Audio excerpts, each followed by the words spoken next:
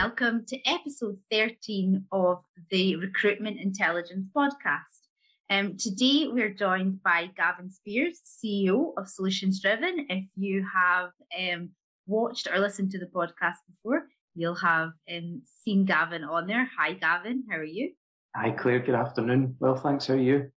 I am doing well. We are recording on a Friday afternoon, so we're all geared up for the weekend. All nice and relaxed. So, yeah. Good. Excellent. So, Gavin, we are here today. We're going to be talking about the recruitment and the talent acquisition shortages that we've been seeing across the whole industry recently. Ourselves at Solutions Driven, we've just hired, I think it was 9 new people in the last kind of month or so. So considering the last 18 months that we've had, it's really great that we're, growing, getting new people into the business, and especially we're hoping to go back into the office soon. So it'll be nice to see some new faces. Yep. Yeah. So I guess my first question that I want to put to you today is, why have we hired all these new people at Solutions Driven? What's changed in the wider market that's driven us to this point? No, and it's a valid point, Claire. I mean, I think a couple of things. So first of all, really fortunate to have hired the people that we have hired. I think they've added tremendous value already into the business, and it's great to see. I think a couple of things. I mean, I think first of all, our model is split sales and delivery, so that gives us a bit more insight and predictability into our current pipeline with our clients, but also with prospects. So I think that gives us pipeline visibility, but really twofold: one, to support demand that we have right now, and two, to support demand that we believe is going to be there over the next 3-6 months. I think secondly, some of the people that we've hired are TSSs, talent sourcing specialists, and other TDSs, talent delivery specialists. So really that combination and the pair of a TSS and a TDS working together also increases our output, to support the demand that we have. But that's really I think we've seen demand growing over the last 6-7 months. Wanted to make sure that it was sustainable, and have hired to support that demand. Great, yeah. It has definitely been quite a busy few months in Solutions Driven. So yeah, it's great to have more people come and join in the team. One thing that has been clear though is that this process of hiring these people hasn't been as easy as it perhaps was in the past. And why has it been more difficult, and in what ways has that changed from, say, a year ago? And I mean, it hasn't been easy, right? And hiring recruiters was never easy, but it was always easier than the complex client hiring needs, that we support. So we typically support clients filling difficult roles, confidential roles that have been open for quite some time, roles in remote locations, and that was always perceived more challenging. I think, but it hasn't been easy. So we've really had to dig deep in terms of almost use our own process, almost use our own sourcing methodologies, as well as engagement to engage potential candidates. I think a couple of things. I mean, I think I posted on LinkedIn a few weeks ago around right now there is more global demand for recruiters and more recruitment or recruiter job ads than there are software engineers. And for years, many people have thought software engineering is the kind of the hard to find skill. So right now, that would say recruiters are harder to find than software engineers, which I think is valid. I mean, I think why is that the case? I think many organisations downsized their talent acquisition or recruitment function last year through COVID. It typically happens, one of the first functions to unfortunately get hit. I think then there's been pent up demand, and I think that's really started to speed up over the last couple of months specifically. So all of a sudden, you've got two things happening. You've got companies hiring recruiters, but also companies hiring other roles that recruiters would fill. So it's almost the kind of double whammy of build up that's caused that. So I think that's one of the reasons. I think secondly, if you're a recruiter and you're busy in your own organisation, it's maybe also not the best time to think about making a move. So you've got the other challenge there of I'm too busy right now to think about something else. So I think all that together has been has been a combination. I think we put out a post this morning on LinkedIn that talked about, is it the war for talent or is it the war for talent acquisition? And I really do think that over the last couple of years, I think recruiting as a skill set has become more highly regarded.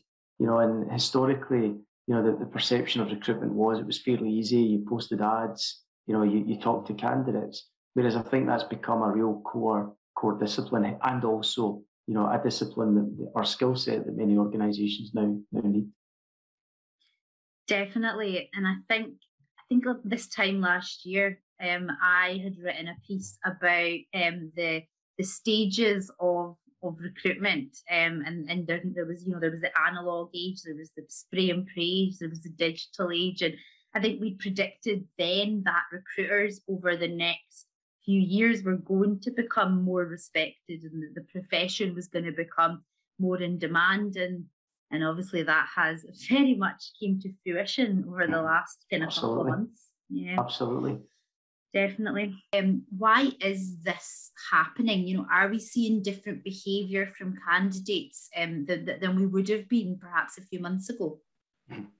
Absolutely. In fact, this week I've spoken to a couple of clients and prospects who, are really seeing candidate behaviours change, and candidates considering different things. So I think this time last year, we talked about, unfortunately, active candidates were more active because they were job hunting, but passive candidates were more passive because they were maybe scared to, look, and the grass wasn't greener, etc. I think now, especially in the last couple of months, we've seen a lot of candidate interest. So when we're approaching candidates for roles, including the roles for ourselves and client roles, there is what I would call a lot of curiosity.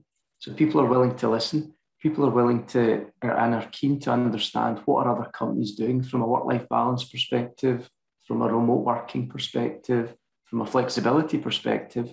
And I think the challenge we're seeing, and I'm sure many others are seeing as well, is it's that curious to committed piece. So, historically, I think it was easier to get true candidate commitment, whereas I think now, not only do you need to work harder at that, you need to really sure that you do have the candidate commitment. So we've talked about three things. We've talked about there's a level of curiosity.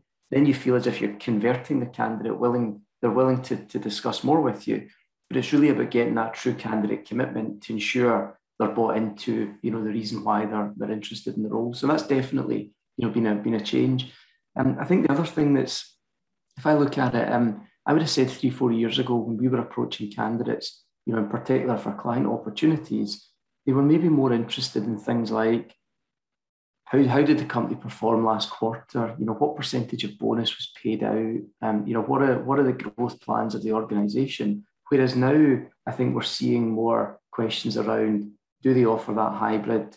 Do they have a sustainability process or policy? What are they doing from a diversity perspective? So almost the things that were perceived nice to have a year and a half, 2 years ago, I think have actually become much more of a must-have, in that candidate decision process. Definitely, and obviously we're speaking about recruiters and talent acquisition candidates in the moment, but I take it this is happening across the whole market, across every industry.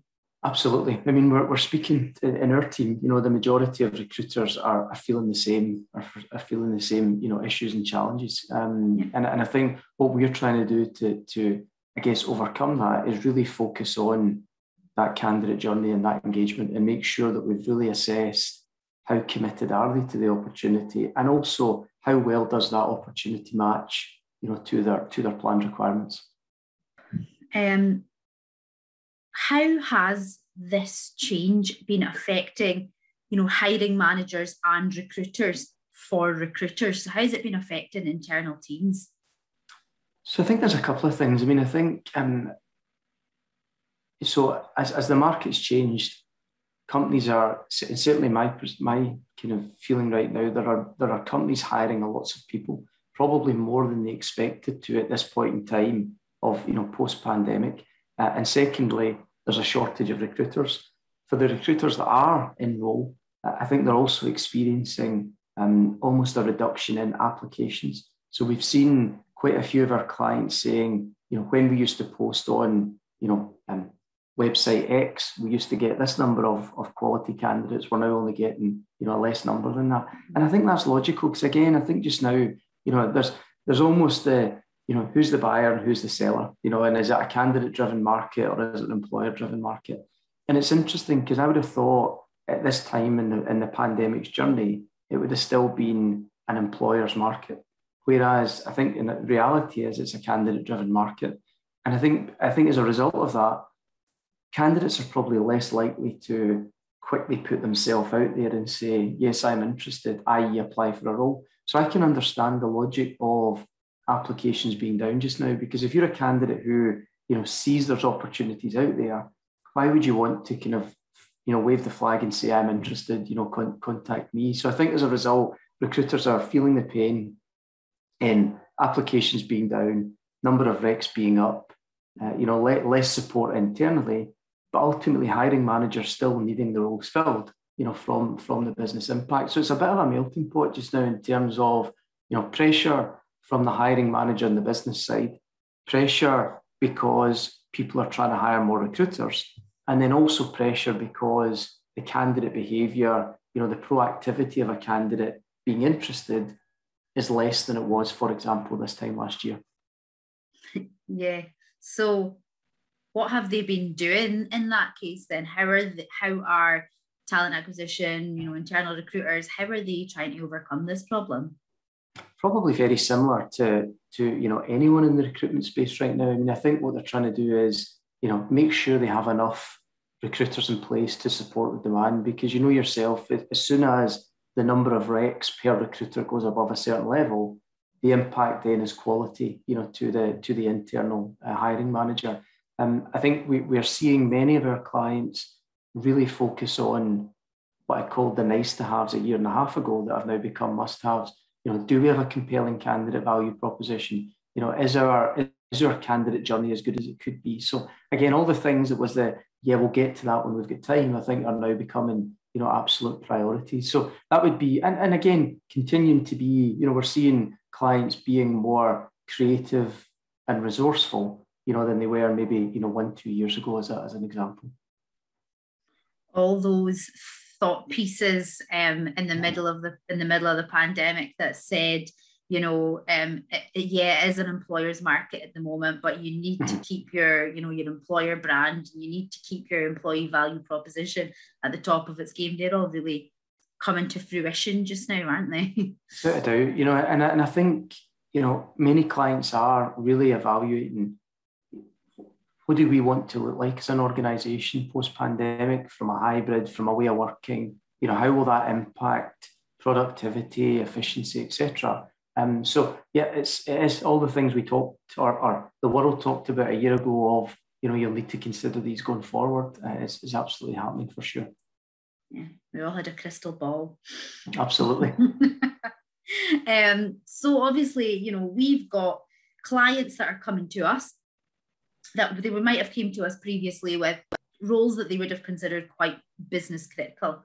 And now they're coming to us with roles that they're saying, I would normally be able to fill this internally really easily, but I'm finding that very difficult just now. How are we managing to fill these roles? What differentiates the process that we're using to the process that our clients are using? And I think going back to that point on, why are clients coming to us just now, either saying, these are roles we used to be able to fill, but we can't, or, can we take one of your team, for a 9-12 month period as an example. So I think going back to your question of why can we help in that area? So I think, there's nothing magic about any individual part of our process. The magic really comes around how we put it together and the team and the intelligence that we build around that. I think the first and foremost thing is, we've actually had this feedback over the last couple of weeks. I think right now clients really want to rely on someone they can trust. And, it's important that regardless if it's us or any other recruiter, that you work with someone that you've trusted over a long period of time. Because I think right now the importance of hiring, and also the kind of changing environment from a candidate behaviour, you really want to have a partner that you've worked with and can trust. I think secondly, how do we do that? I think it's around accountability. So I think rather than hoping that we get to the right result, it's about breaking that process down and making sure we're doing the right things at each stage of that recruitment process. So before we start, do we really have it clear? How important is or how flexible is the client from a remote working perspective, etc. Because again, these are the things that we're seeing and hearing other clients getting bitten by, at the end of the process. For example, I spoke to a client a few weeks ago now. They were hiring a VP of sales themselves directly, and the requirement was they wanted the person to be in the office a couple of days a week and then flexibility for the other half of the week. The candidate that they got to, and the candidates knew that, the candidate they got to offer then said, actually, for a change of heart, I want 5 days remote working. Now, that's in theory, you can say that's doable. But if all the other leadership of that business are in the office for a few days a week, how does that then impact that new start, getting to know the business, etc.? And the candidate then decided to reject the offer. So, even though the organisation had defined that, there are a lot of moving parts. So I think going back to how we help, I think it's about breaking down the process and really making sure that each stage of that process is clear on what to expect by when. I think the other part for us is the intelligence and the I guess the 6 Fs that motivate candidates. We are definitely spending more time on really assessing, is this candidate right? Not just from an experience or behaviours perspective, but from a motivation perspective. Have we asked the kind of hidden questions? Do we really know what's going on in that candidate's life to make sure they are, committed to where they need to be to, etc. So I think 2 things. I think breaking down and making sure that each part of the process we're doing the right things along the way, and secondly, making sure that we're really assessing, that candidate motivation to minimise, any potential flags or changes. Great. I have a bonus question. I think that we've kind of discussed most things, but you'd mentioned kind of longer term outsourcing there. So I think it was, did you say 6 to 12 weeks? Can you tell me a little bit more about that and tell me how it's slightly different, or if it is different from RPO recruitment process outsourcing? Yeah, so in 6 to 12 months is probably the kind of standard. I mean, I think so there's a lot of RPO that's gone on over the last 10, 15 years. I think one of the challenges with RPO typically is it's very long term. So a client will sign up for 3, 4, 5 years, depending on the size of the client. And I think right now, even though the market's buoyant in quite a few areas, there's probably still a bit of a nervousness around, how forward planning can we take based on based on what's happened over the last 18 months. Therefore, we're seeing, and I think many others are seeing the same, that almost this piece of embedded, recruitment support, or what we would define as almost external talent acquisition support, where a client says, we need ongoing help, and we need a more partnered approach than a company that just fills 1 or 2 roles for us, because we want them to really understand our culture, we want them to be branded as us, etc. So very similar to RPO, but probably just more around bringing the right person to support that right client at a point in time, helping them either scale, hire, open in another location. And I think the value that we have is, we talk about RPI, so the category we created last year, recruitment process intelligence. So for us right now, it's 2 things. It's using RPI to fill assignments for clients, but also training our team in RPI to support customers who need that embedded, recruiter for a 6, 12 month project as an example.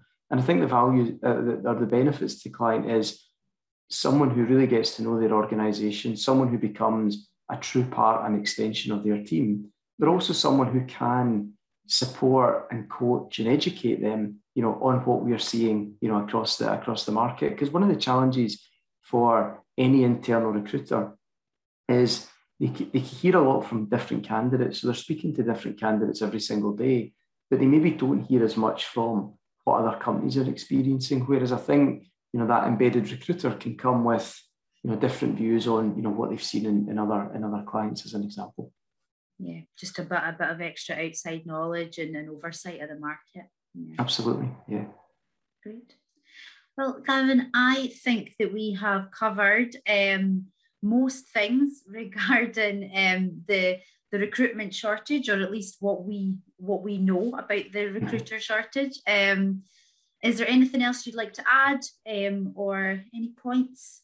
No, nothing really. I mean, I think just the point we talked about earlier. I think there's been so much hype over the years around the war for talent and the global shortage, and and I think clients or hiring teams who are listening to this is just remember how challenging it is for recruiters right now. It's probably one of the most challenging times I've seen in the last 15, 20 years, and that's not an excuse, because at the end of the day, ultimately we still need to deliver to the clients. But I think it's about selecting the right recruiter to help you, having the right process, but making sure that you are aware of what is changing in the market, and you do understand, for example, the curiosity to committed, and what is your organisation doing to really flush that out. But it's certainly a complex hiring time for sure. But I'm delighted to help anyone or have a discussion with anyone that wants to hear more.